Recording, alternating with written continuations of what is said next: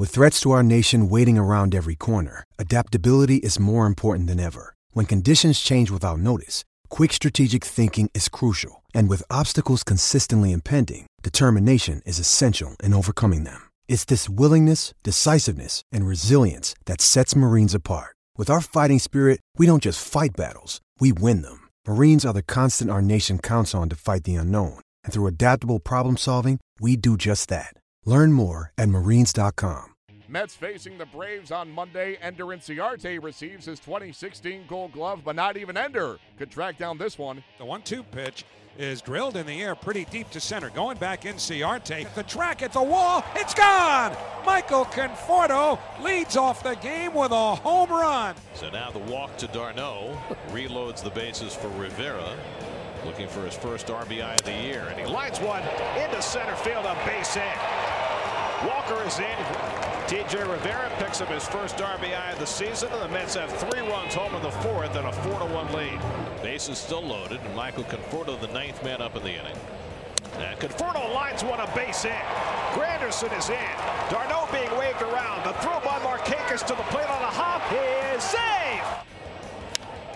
Deep to left. Kemp going back to the warning track near that short fence, leaping, and it's gone. A home run for Reyes. Nice effort by Kemp, but Addison Reed gives him a big smile. You didn't get it, big boy. I did. Tying run of the plate in a 7-5 game. Line, one hopper, grabbed by Walker. Cabrera with a turn, double play, and the ball game is over. The Mets bounce back with a 7-5 victory over the Braves. The Mets finally figure out Julio Teheran, who had been 4-0 with a sub-1 ERA in his previous 7 starts against New York. Terry Collins was more than happy to turn the page from Sunday's hideous loss in Washington as the Mets held off a late charge by the Braves to earn a 7-5 win. Here is the Mets skipper on Monday's victory. It's very important. And again, you know, we have talked this for a number of years. You know, yesterday was an ugly, ugly day. The injury was bigger than score of the game for me. But, you know, it just goes to show you it's only one game and you gotta move on and you can't worry about the score. But, you know, they bounced back today and we got some big hits. What have you seen out of Conforto in those the actual leading off the game at bats that has allowed him to hit 3 leadoff home runs earlier? Well, you know, I believe this, and I watched for a long time. I watched Ricky do it. I watched Grandy do it.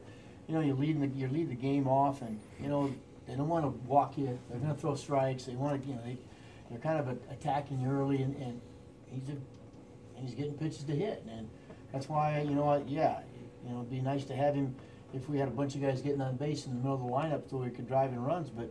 You know, we're not scoring a lot of runs, so why not let him hit where he's producing some runs, and that's leading off. So I think he's done a great job, and you know what? I know guys that fall in love leading off, guys like that. So. Even with Jose, I know you said that he's just looked better, calmer, the swing's been better, but some of the power seems to be coming back too, though. He's 3. Yeah, Jay, but look at the at-bats. I mean, you're not looking at him jumping at balls, and I mean, he's working some counts. He's getting himself in some better hitting counts. He's fighting some pitches off. I think he's just more relaxed. I think he's seeing the ball better, and that's been a big difference. I think psychologically there's something to hitting that ball over the fence after he had 2 balls earlier in the game that should have probably been hits and made great defensive plays. Yeah, I think that that really helps your confidence, no doubt. You know, you're hitting the ball hard and you have nothing to show for it, and when you're trying to get your batting average up, where it's respectable, and they're stealing hits away from him, it can be frustrating. But so I thought that was a big hit for him. So what's different between Gesell? I mean, we saw Gesellman in spring, and I know you always say don't put too much stock in what you see. But just what's different now?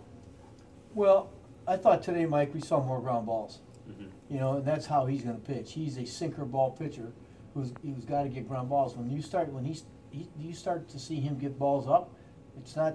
You know, they're hitting the bottom of the baseball, which means it's not down where it needs to be.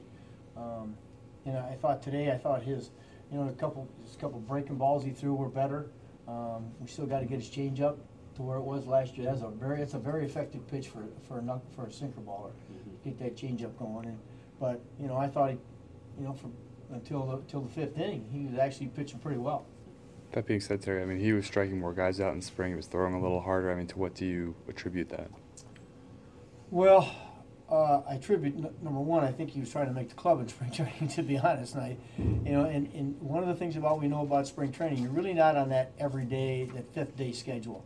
You have you might have a couple pins in between due to the number of pitchers in spring training. So you're just a lot stronger than you are when the season starts, and you get into these routines where you're pitching every fifth day, plus you're doing some other things in between. So.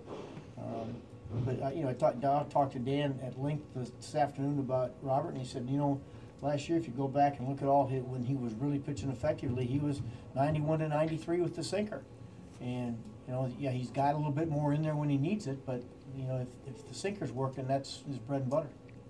Jose Reyes got off to a dreadful start this season, but the former All-Star is getting back to his old self, drilling his third home run of the season in the Mets' 7-5 win. Really good in the play, just seeing the ball good, and early in the season I was chasing a lot about pitches. Right now I feel like I'm looking for a pitch, and when I get it, I put a good swing on the ball. So that's me. So that's a very good feeling to have. Anything in particular that you can describe to us as to why that's clicked back in? Is it specific work that you were able to do, or is it just one of those things where one day it started to feel normal again? Never give up. I never give up, and Kevin never give up. He was there with me working the batting cage, just work, and I never put my head down. I come with the same attitude every day, and I know in some point that I'm gonna turn it around. And the key for this is never give up, man, and continue to work hard.